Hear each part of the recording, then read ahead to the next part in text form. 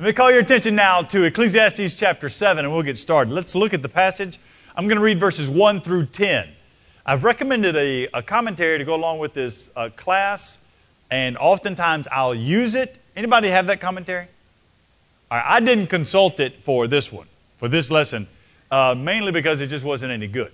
It wanted me to cover from chapter 7 to like chapter 9 or something. It's like too much text.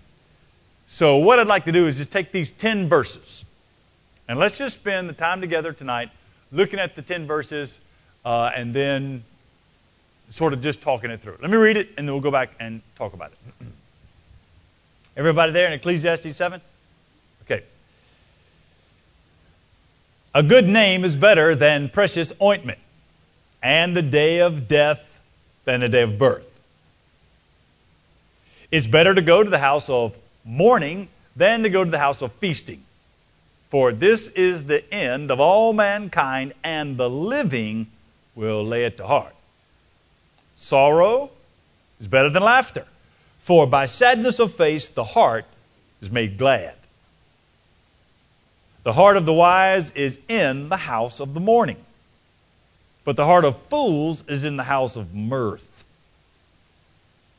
It is better for a man to hear the rebuke of the wise than to hear the song of fools. For as the crackling of thorns under a pot, so is the laughter of the fools. This also is vanity. Surely oppression drives the wise into madness, and a bribe corrupts the heart. Better is the end of a thing than its beginning, and the patient in spirit is better than the proud in spirit. Be not quick in your spirit to become angry, for anger lodges in the heart of a fool. Say not, why were the former days better than these? For it is not from wisdom that you ask this. It's pretty tough things in that passage right there, isn't it? Let's pray about it, and then let's talk about it. Let's pray.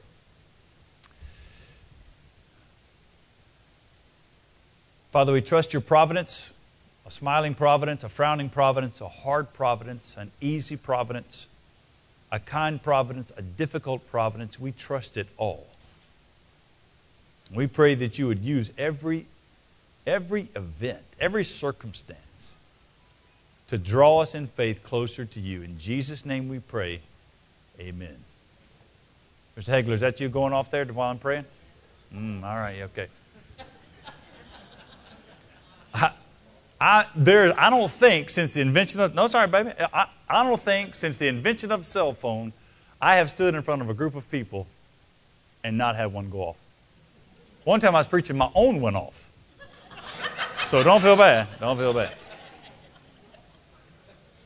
Let's talk about suffering and sanctification. Suffering and sanctification. Why do we go through hard times? How does God use the hard time? Across the top, you will see suffering and sanctification.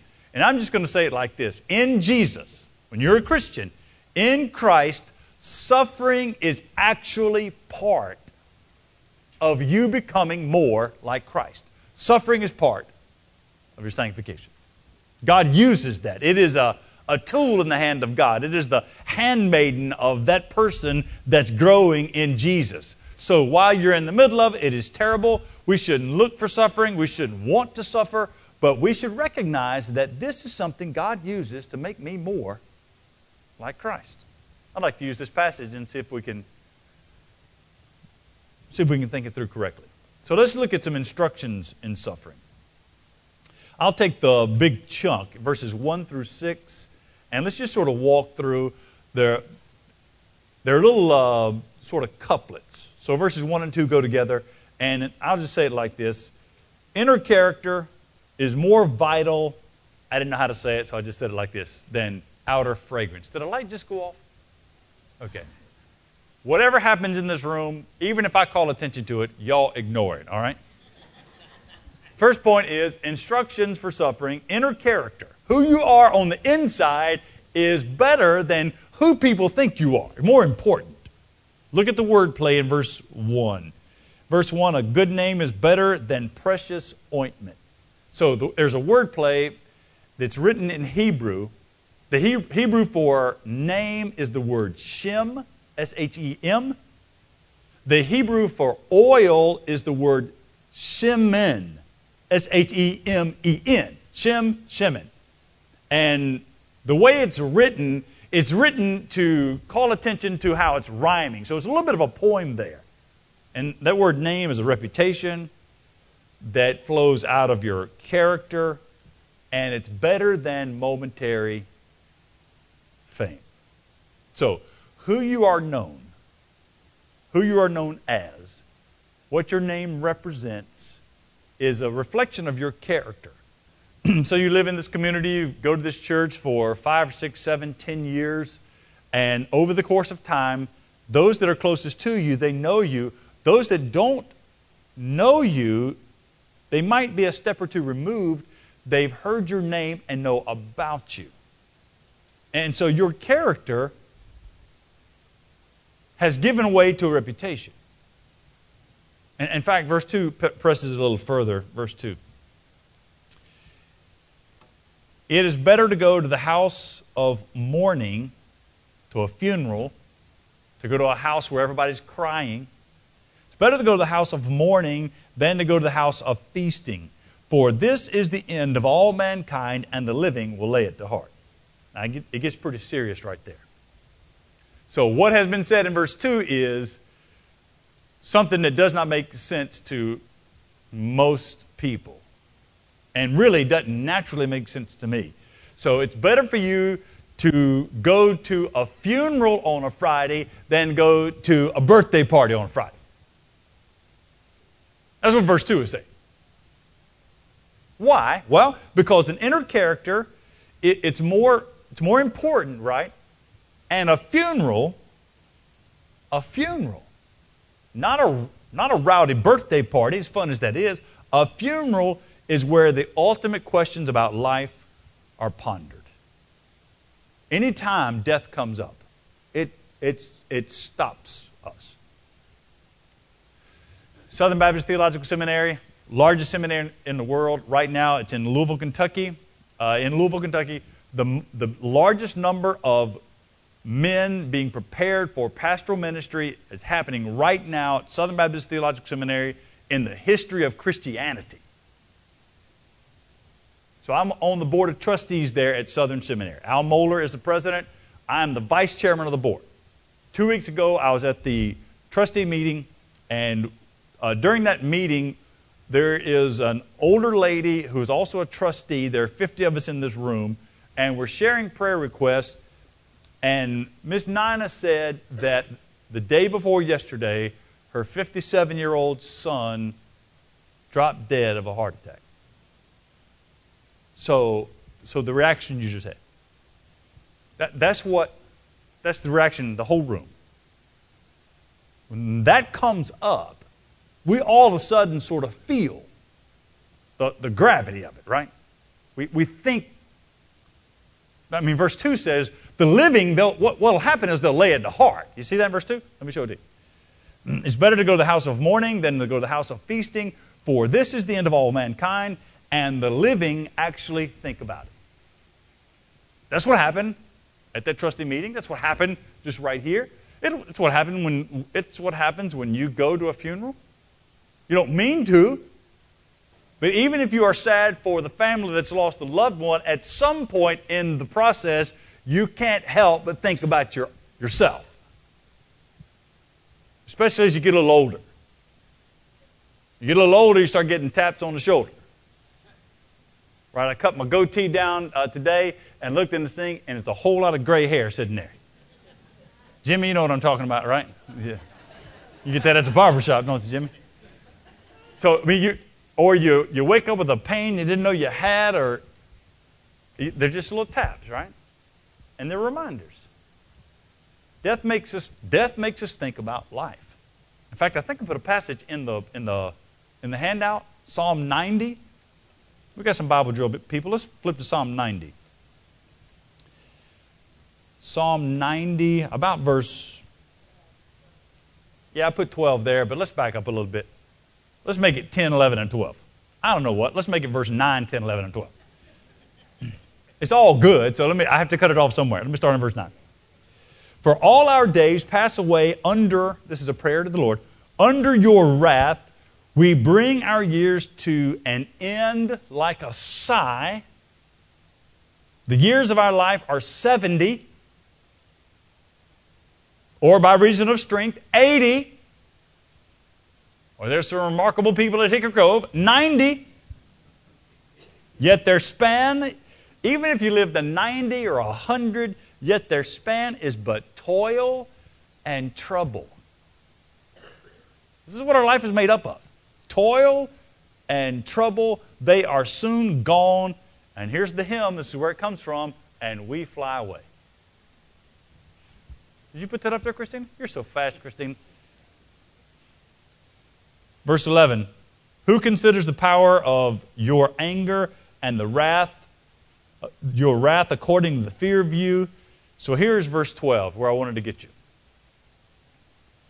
So teach us to number our days that we may get a heart of wisdom. Teach us to think it through. It's good for us to think it over. You don't want to be morbid. You don't want to sit around and think about death all the time. But it is good and right, and God uses it for us to ponder those things, that we have sympathy for a person that's lost a loved one, and then we think about ourselves. And we start to think, okay, I need to do something with what I've been given. That something is not the American dream. That something has to do with how we honor the Lord. Every single funeral anticipates our own. So the next time you go to a funeral, sit there and think, oh, you know what? I could be next. Or maybe you won't remember to do that by the time you go to the next funeral. Tonight, when you lay down in your bed, you will lay down at some point for the very last time. Every night when you lay down, you're actually practicing dying.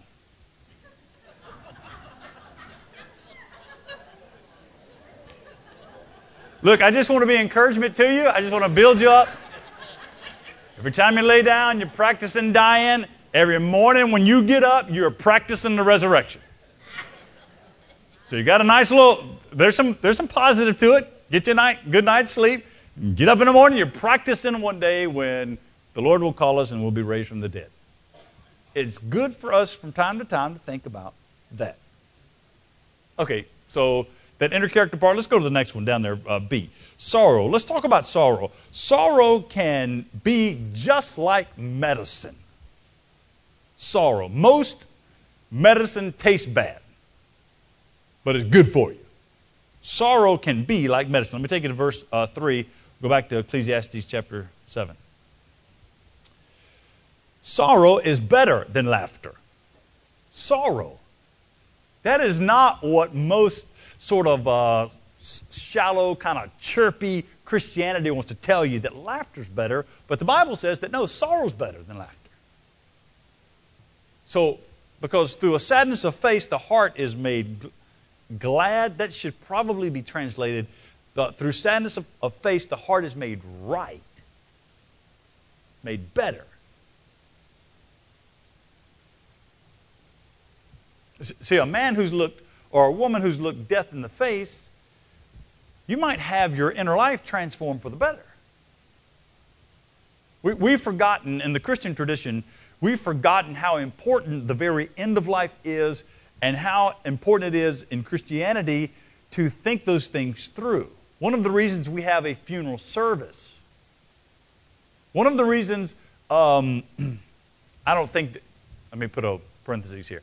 I don't think cremation is a sin. I certainly don't. I think we lose something, though, when we don't follow through and bury a body. But it's not dogmatic. I'm not saying it's a sin. It's certainly not. My parents, I think, want to be cremated. If they die at the same time, I probably won't cremate them. Don't tell them that. But if one of them is alive, then I'll probably have to do what they say. But anyway, that's a family matter.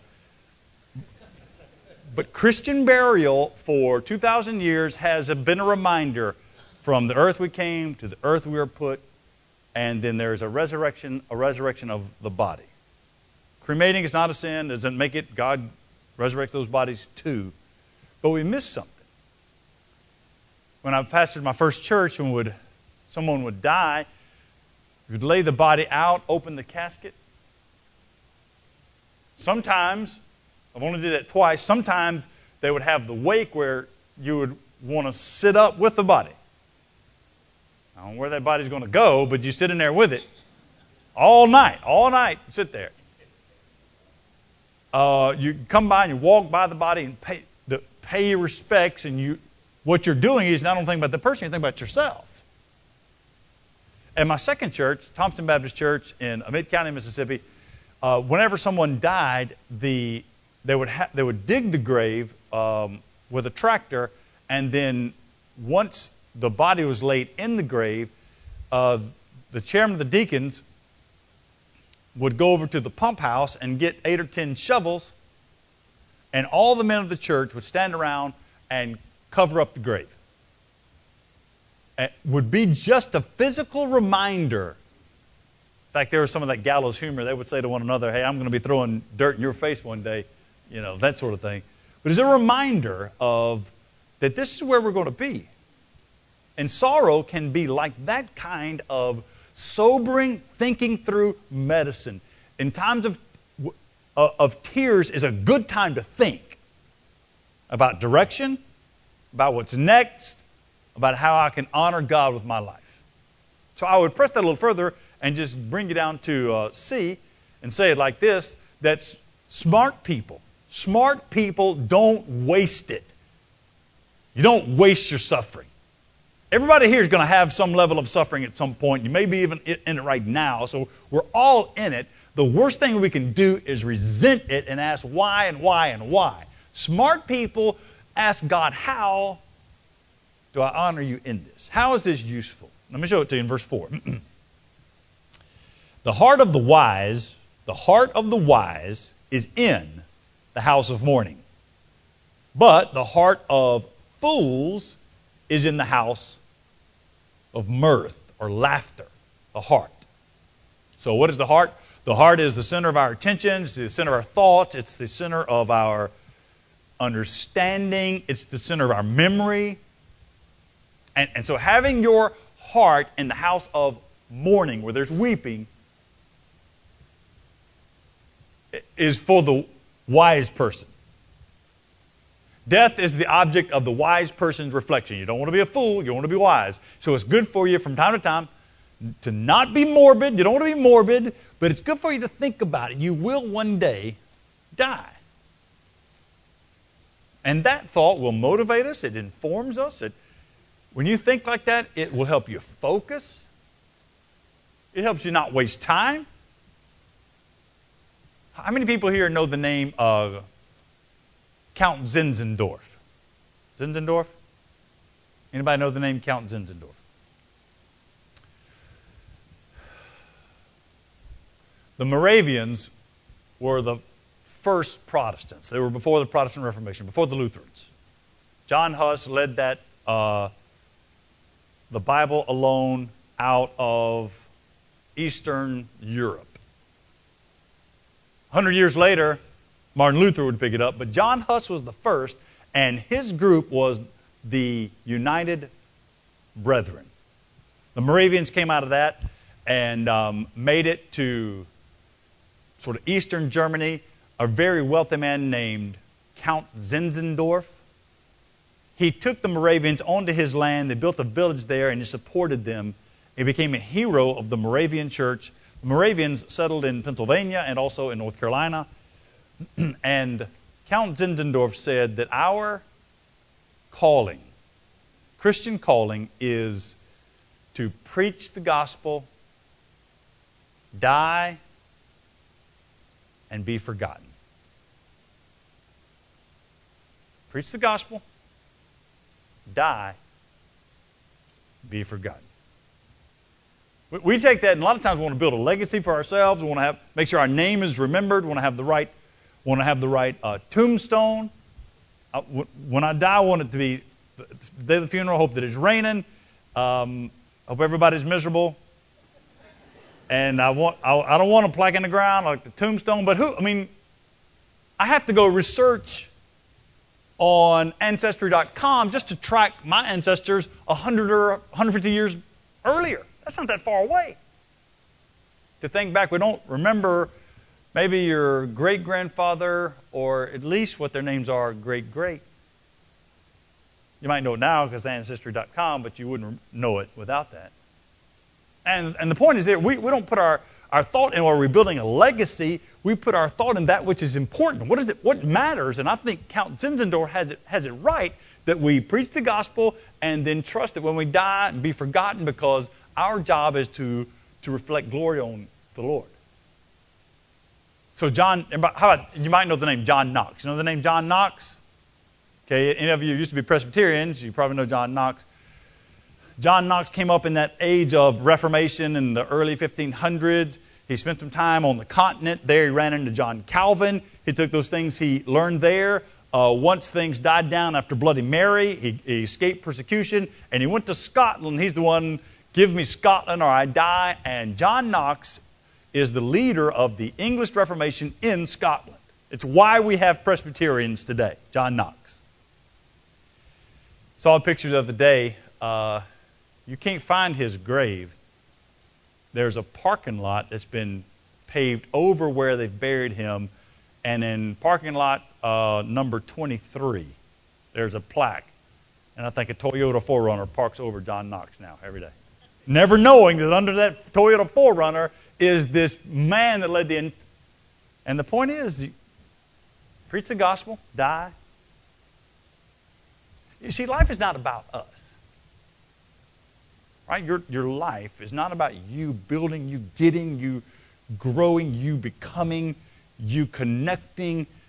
Life is not about you and I. It's about Christ. It's about the gospel. It's about you reflecting God's glory. God's glory. How do you give glory? How does your life adorn? How does your life make the gospel look good? And the text here in verse 4, the fool, on the other hand, is blind to spiritual issues. The fool is somebody that cares about the things of the day, that gets caught up in the entrapments. And look, we have a whole lot of things that can help us be foolish today. So easy to be tempted into just foolishness and not even know it. I get up in the morning, and I've got this brand new coffee maker that has an alarm. In other words, it will start making coffee before you get out of bed. So you can go in the kitchen and the coffee's already made.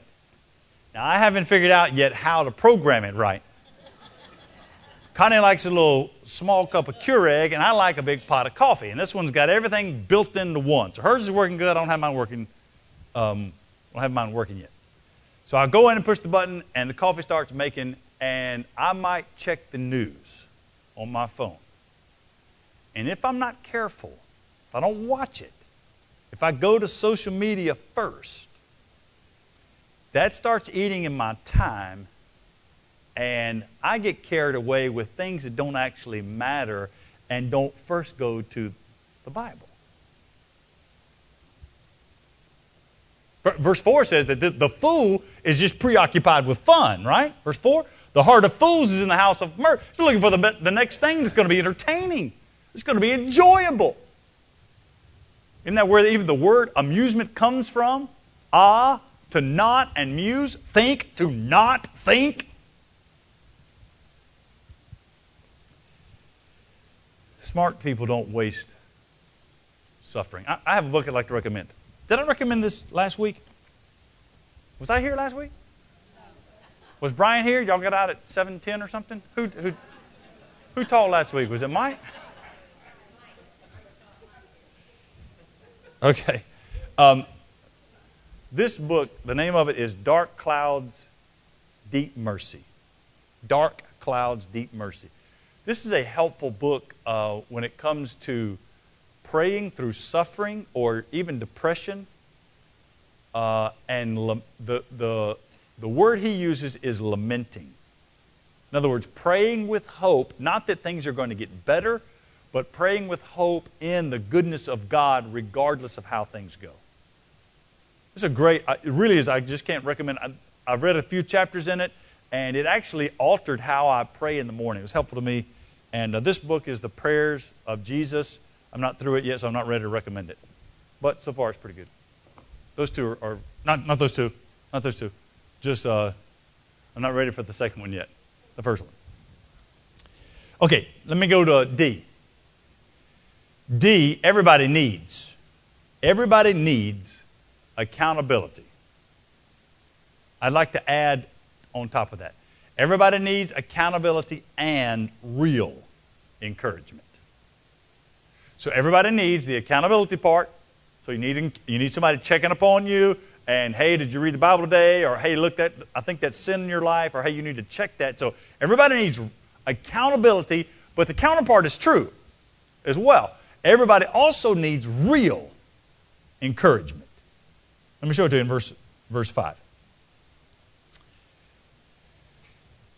It is better for a man to hear the rebuke of the wise than to hear the song of fools. It's better that somebody comes up to you and tells you the things that are wrong. There's a rebuke, the things you're doing wrong, and it's someone you respect. You see from their life, you know them to be a man or a woman of great character, and they say to you, this is a blind spot in your life. You need to check that.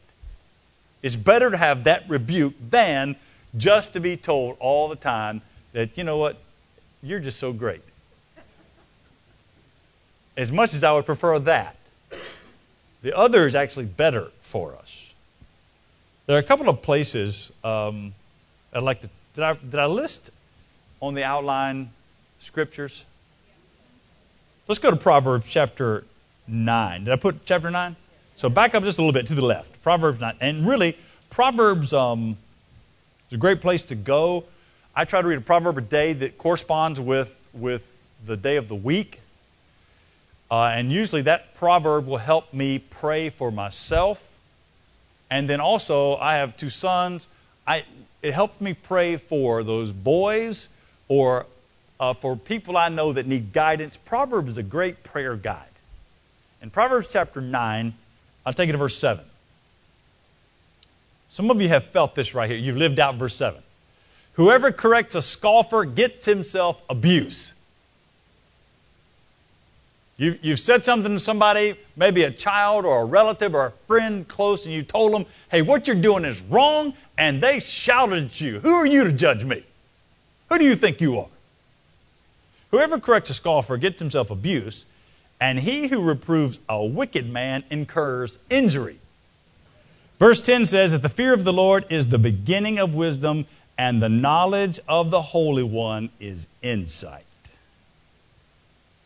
Remember the story in 1 Kings? Solomon dies, his son Rehoboam comes to power, and Solomon's advisors come to Rehoboam and say to him, listen, if you will back off a little bit off the people, we've seen what your father did, and we've been with them a long time. We know these people.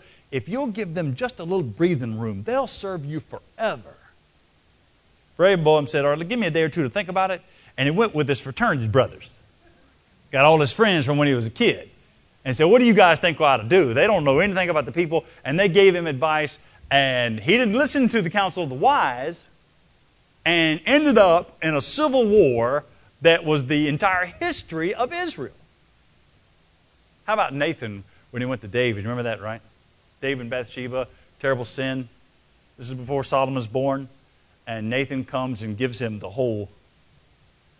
If you go and read the passage, it wasn't just thou art the man. Nathan stayed with him and shepherded him and told him about the forgiveness of God, the grace of God, what the Lord is going to do to restore. Everybody here, every one of us, I don't know what you've got in your life, you need someone, whether it's organized accountability or if it's natural accountability in the body of Christ. That's what the church is for. The congregation is for. It's why we do baptisms in front of the congregation. It's why if you go to a wedding and we put 2 Christians up, we put them in front of the congregation and they are saying to the church that has gathered, to one another, to God, we'll stay together. It's accountability. Congregational life is we actually are in one another's lives. Everybody needs accountability and real encouragement. All right, letter E. Suffering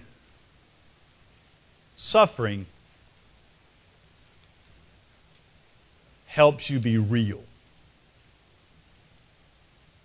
Suffering helps you be real. You go through a hard time, you get a little taste. We would say it like this: walk a mile in somebody's shoes. Go through a hard time, you get a little taste of the difficulty. It's going to make you more compassionate to other people. Have a hard time with something, it's going to help you be much more humble about something. Suffering helps you be real. Verse 6, verse 6 is a pun. I need to get back to verse 6, Ecclesiastes. Verse 6. For as the crackling of thorns under a pot, so is the laughter of the fools. So if you were to take that first part and translate it, one translator said it like this, like nettles crackling under kettles. I don't know, you can't get the really force of it, but so thorns are dried out, really rapidly burning fuel. It's like a Christmas tree. Right now in my backyard, I still have a Christmas tree I've not burned. It's been so dry, I didn't want to, so it's finally rained, so I'm probably going to do that tomorrow night at my house and just light the thing, and you've seen them, right? Go up, they just blow up, and then it's over. Easily put out. It's superficial, it doesn't last. It's a flash. And that's the idea here, is that's a flash. Verse 6. The laughter of fools, it's vanity. The entertainment, it's just vanity. It's superficial. And the superficiality of a fool is vanity. So with that in mind, we've gone 1 through 6. I'd like to take verses 7 through 10 and give you 4. There are 4 dangers to be aware of. I'll just go through them very quickly. Part of it is observation. Part of it is what I see in the Bible. Verse 7, money and power change people. We felt it. We've seen it. Money and power change. That's what verse 7 says. Remember, verse 7, sometimes when you're reading the Bible, wisdom literature, sometimes it's prescriptive, sometimes it's descriptive. Verse 7, the preacher said, okay, this is what I've seen in life. Here's descriptive. Verse 7. Surely oppression drives the wise into madness, and a bribe, a wad of money, corrupts the heart. Changes people. I think we've seen that in the last little bit here, even in our own Southern Baptist Convention. I think we've seen that there are 3 preachers that I know, 2 of them I know personally, 3 of them I've been with before, that I happened to see on social media. They were actually promoting a book written by a known female prosperity preacher, Paula White. 3 respected preachers that, I know their lives, I know their ministry, I know that they believe they're Orthodox Christians. Why would they do that? That's my question. Because you got people in your church looking to you. They're going to take your recommendation. One of the reasons I recommend books, because I think they're going to be helpful. I hope to never recommend something that is heretical. And I think probably there's money involved. Money, it changes. So that's from current day. If you like history, go back to Napoleon Bonaparte. Go to Napoleon. I use him because I just finished a book about Napoleon Bonaparte. It's about 900 pages. Could have been about 200 pages, but anyway, I got through it. After the French Revolution, which is terrible for Christianity, French Revolution produces, in some ways, Napoleon Bonaparte.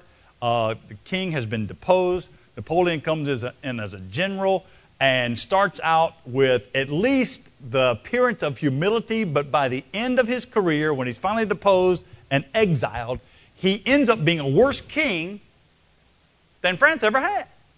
They wouldn't call himself a king. That's what it was. And it was money. Money and power change people. Let me give you something else to watch out for. Here's some dangers to be aware of. It's down in verse 8. Don't curse the hardship yet. what you're in. Don't curse the hardship yet. Wait. Let me show it to you in verse 8. Better is the end of a thing. You're not at the end yet. Better is the end of a thing than its beginning. And the patient in spirit is better than the proud in spirit. The end's going to be better. Don't curse it yet. Need to grasp the hope of a good outcome, or let's say you can't even see a good outcome. I think that sometimes is a wrong thing to say, okay, it's just going to be better tomorrow. It actually may never get better. So I think false hope is actually no hope at all.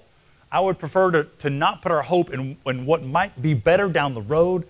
I would prefer to actually put all of our hope in the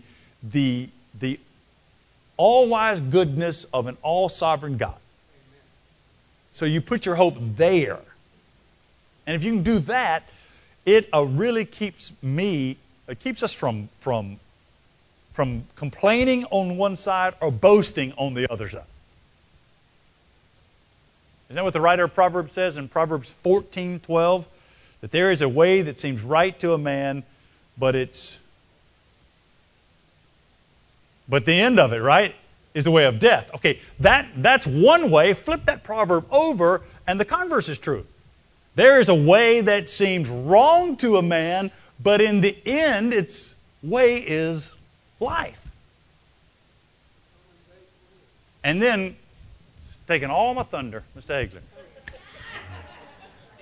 Romans 8:28. We're going to get there soon. Romans 8. I hope you like Romans 8 because Romans 9 is going to be tough. Romans 8:28. God works all things together for those that love God. Right? For good for those that love God. James chapter 1. Did I put James 1 in your handout? Okay, I'm going to give you a little bonus scripture here. James chapter 1, verse 2, 3, and 4. Let me just read it to you.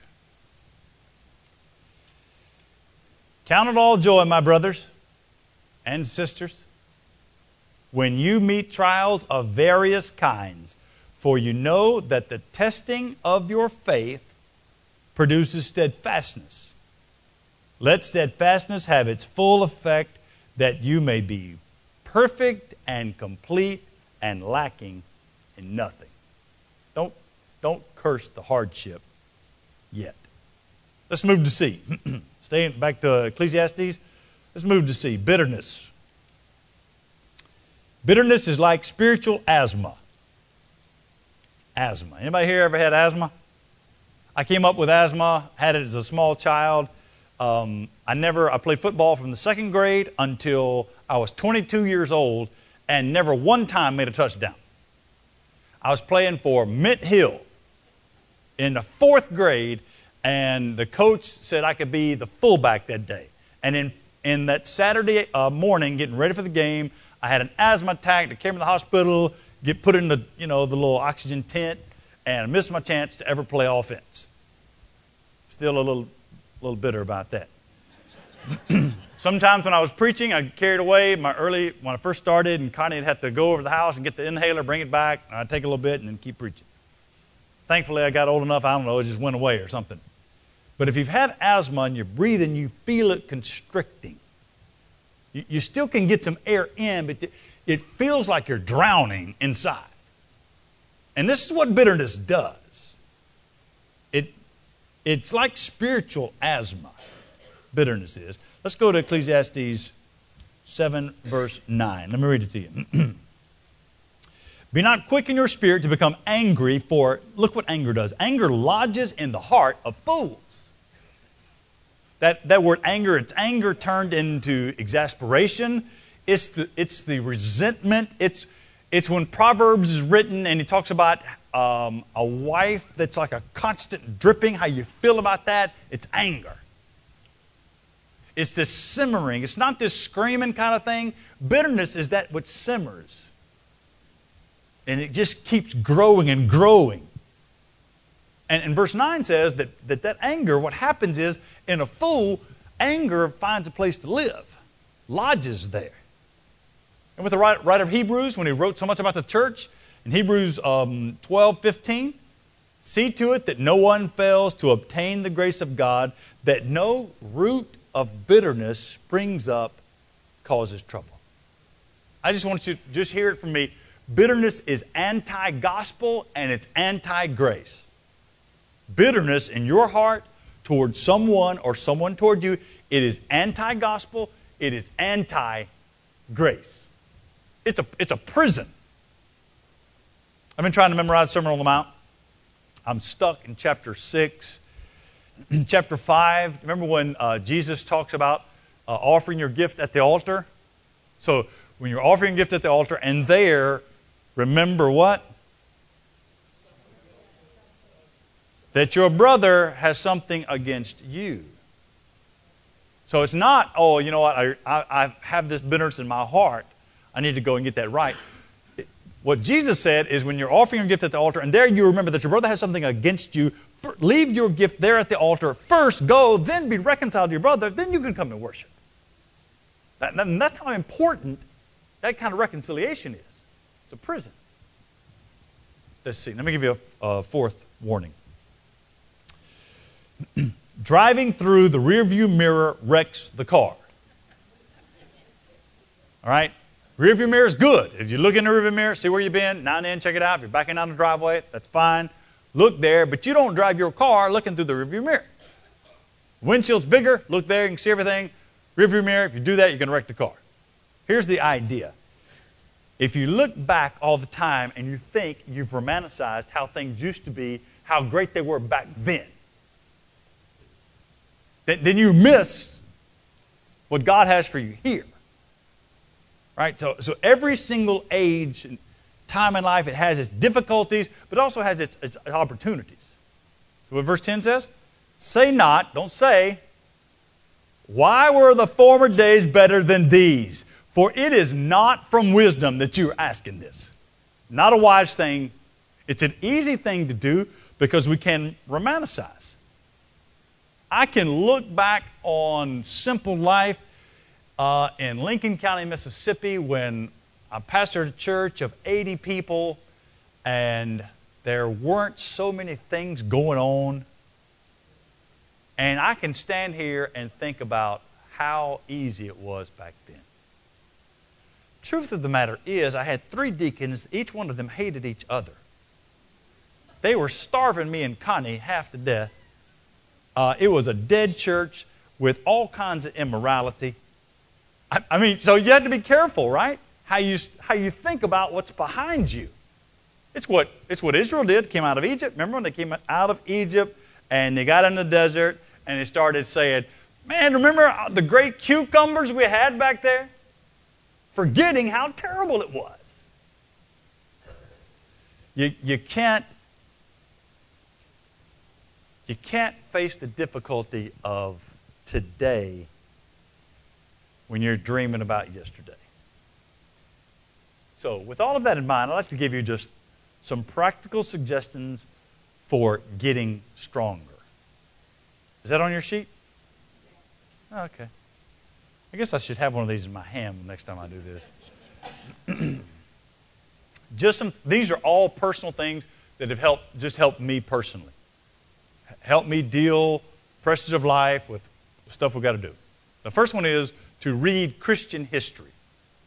So that's Christian biography, Christian autobiography. It helps me to look back at people that have run the race and have kept the faith, and God saw them through remarkable difficulty. That helps me. That's good for my soul. It reminds me God has been good in the past, He'll be good in the future, and He'll be good to you. So, that's one thing. Another thing that's been helpful to me is to establish some irrevocable disciplines. Put some irrevocable disciplines into your life. So much of my life I can't control. There's so many things that go on, I just can't. My day starts when the sun gets up, and when things start rolling, it's out of my hands in a lot of ways. That's the way ministry is. You just don't have always a set schedule. So I try to have some irrevocable on the early part of the day and the later part of the day. Usually nobody's messing with me at 4:45. Usually.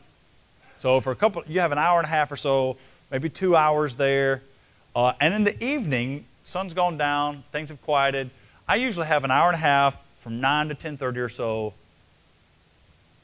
Those are mentally and spiritually. I try to set some physical, some family, some irrevocable kind of things, disciplines. Here's a third suggestion. Find a way to apply the gospel to everything.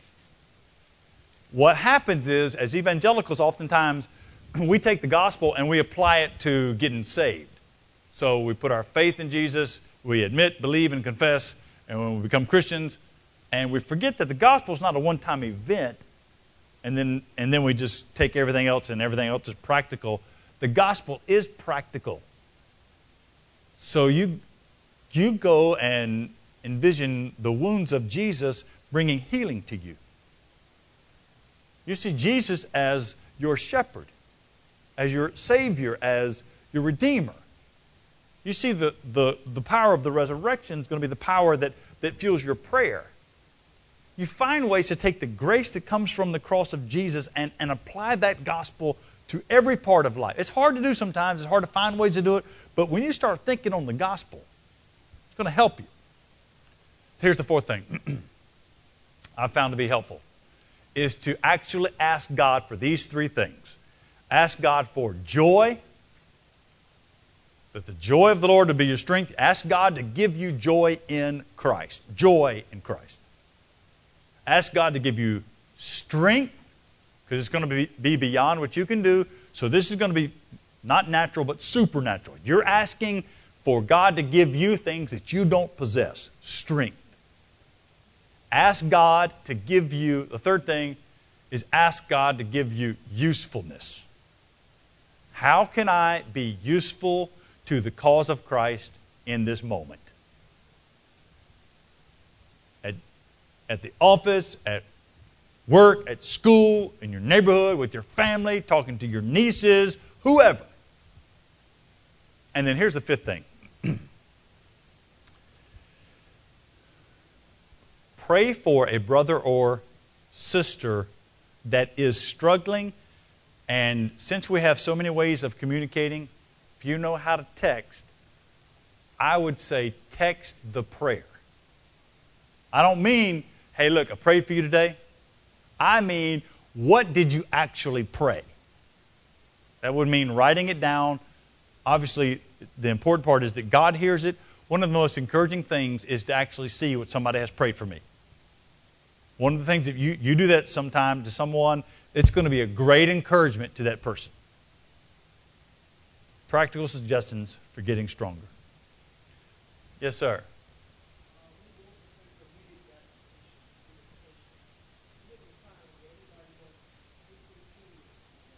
That's the truth. Hey, Luke, well, I imagine we could go around this room and everybody here raise a hand, add to that list, right? And you're right. I appreciate that. All right, let me pray for you and we'll be dismissed. 7:30. Look at the clock. Let's pray. Father, thank you for the grace you've given us in Jesus. Thank you for the chance to gather with brothers and sisters for just a little while to read the Bible and talk it through. Thank you for the love that we have in the body of Christ. We pray that you'd wake us up tomorrow morning and enough time to spend some time with you and your word. Strengthen us for the day. Protect us from evil. Lead us away from temptation. Bring us back here Sunday ready to worship the one who saved us. It's in Jesus' name we pray. Amen. Thanks, everybody. You're dismissed.